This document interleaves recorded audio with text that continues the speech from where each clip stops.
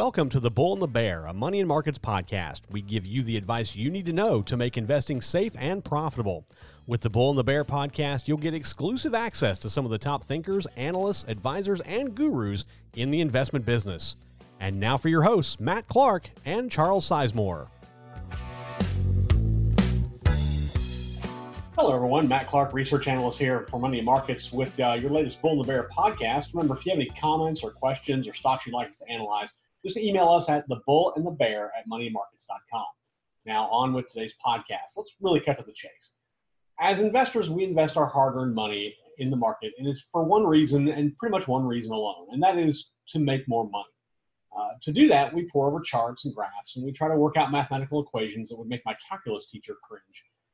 And that's all well and good, but you have to understand that it's not just buying and holding. It's buying and holding isn't going to produce life-changing income that you're likely looking for. And trying to pour over those charts and pour over those graphs can give you a headache.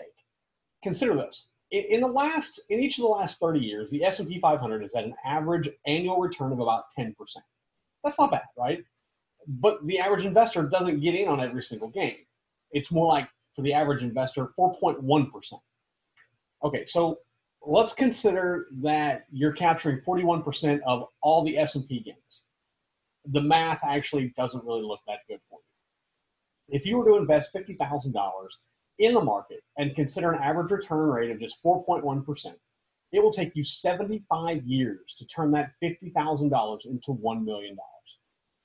If you take the same $50,000 and invest with the S&P 500's return average rate of 10% per year, it would still take you more than 30 years to turn that initial investment into $1 million. When I saw that, my face kind of sunk. I was like, oh, wow, I did not really know that. It's kind of depressing. But this is what you can expect from your typical buy and hold strategy. It works, but it doesn't really produce nearly the amount of significant gains, even to keep up with inflation. The S&P 500 does have a 100% win rate, but only if you're following a buy and hold strategy for at least 20 years. Something to consider. Buy and hold is also kind of flawed because many investors tend to invest based on emotion.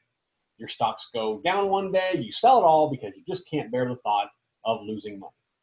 I've had this conversation a lot about this with Money and Markets Chief Investment Strategist Adam O'Dell. He tells me the same thing every time. He's kind of like a broken record, but he's that way for a reason.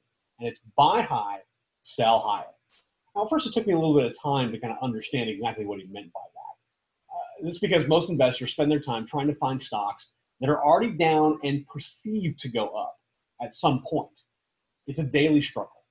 And more often than not, you probably get it wrong. So if you're using the philosophy of buying high and selling higher, basically what you're doing is you're actually looking for stocks that are already in a confirmed uptrend, meaning they're already moving higher. They're already up. They're not down and you're looking for the bounce. They're already on the way up.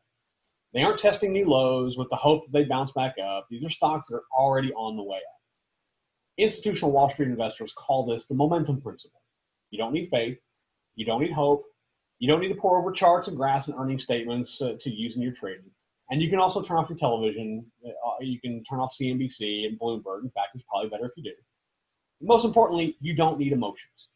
You see, as an investor, we tend to be governed by a certain set of bias when we trade. And there's a wide range of them. These biases are ingrained in us, but they don't have to dictate your portfolio or how you think about your investment. So don't try to rid yourself of the biases. Don't try to overcome human nature. Instead, try to find a way to work around them. And this is where momentum comes into play. Now, I'm not going to give you Adam's specific strategy, but I will tell you that he will soon be conducting a masterclass on how his system works. I'll keep you in the loop as to when that will come out and how you can learn more. But think of it like the movie Moneyball. Now, I'm a sports guy. I was in sports journalism for a long time and loved, covering things like baseball and things like that. Well, Moneyball is a movie that chronicled Oakland A's general manager Billy Beane.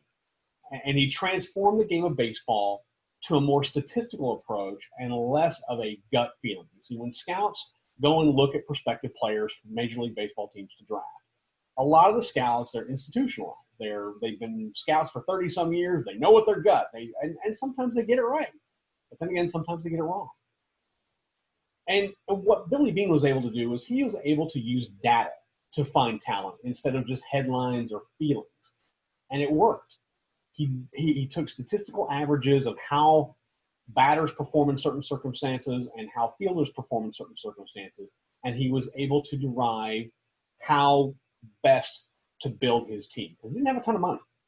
He didn't have the payroll of the New York Yankees. In fact, it was a small fraction of that. In the first season, using data over guts, the A's put together a 20-game win streak and broke the previous record set by the New York Yankees. They also turned a 20-26 start into 103-59. That means they went from 20 wins to 103 wins, and they won the American League West title. And it's not bad considering that three of their best players left in the offseason before, and Beane had very limited funds to find new players. But the point here is not baseball. The point here is that data can tell a story. In the case of momentum, it all comes down to looking at the right data. It's what Adam does in his Green Zone Fortune, Cycle 9 Alert, and 10X Profit services. And it's what we preach at Money in Markets. Not because we have to, but because we know it works. To the tune of beating the S&P 500's annualized gains by 3 times. Remember when I told you that using S&P 500 gains and how long it would take to get to $1 million, about 30 years using $50,000? Well, if you invested just $10,000, remember my previous example of investing $50,000, this is $10,000. And if you followed Adam's system to the letter, in 20 years, you'd have more than $239,000 in your portfolio. Put that in context, that's $200,000 more than if you had just simply invested in the S&P 500 alone. So momentum is just one of the 6 factors that Adam uses in his Green Zone ratings model. And you can see it for yourself at moneymarkets.com. Just pick a ticker and put it in the search bar, and you'll see a wealth of information that pulls up about the company. Take Apple, for example, trades on the NASDAQ under AAPL. If you pull up there, if you go to their Green Zone ratings on moneymarkets.com, you can use the website. You can see all sorts of information. You can see its overall rating on Adam's 6-factor Green Zone rating system. You can see how it scores in each one of the 6 factors used to make that rating score. And you can see what our action would be on the stock. It's not that we're recommending them all or telling you to avoid them all. This would just be, if we were considering Apple, this is what our position would be. So it kind of gives you a really clear picture as to where our heads are at. But then you have to know how to use it. And this is where Adam's upcoming masterclass is going to get you clued in about. And I'll tell you more about that as we get closer to the date. But the bottom line here is that momentum is a tried and true way to make money. And Adam's gone a step further and added other factors into his system. Now, that's all for me on momentum. I'm going to make sure you come back and get more information on Adam's upcoming masterclass. It'll be out soon, and I'll let you know how you can get in on it and get your seat reserved so you can be a part of it.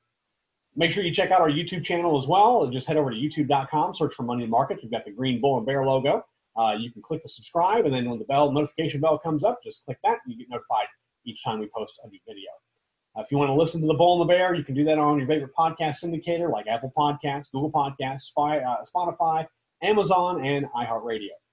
Make sure you subscribe to get alerted every time a new podcast drops as well. Leave a comment, review on any of these platforms. We love to see your feedback.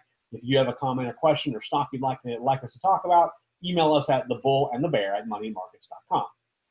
And we've got a lot more coming up. We have our marijuana market update that has already come out. Make sure you check out YouTube for that.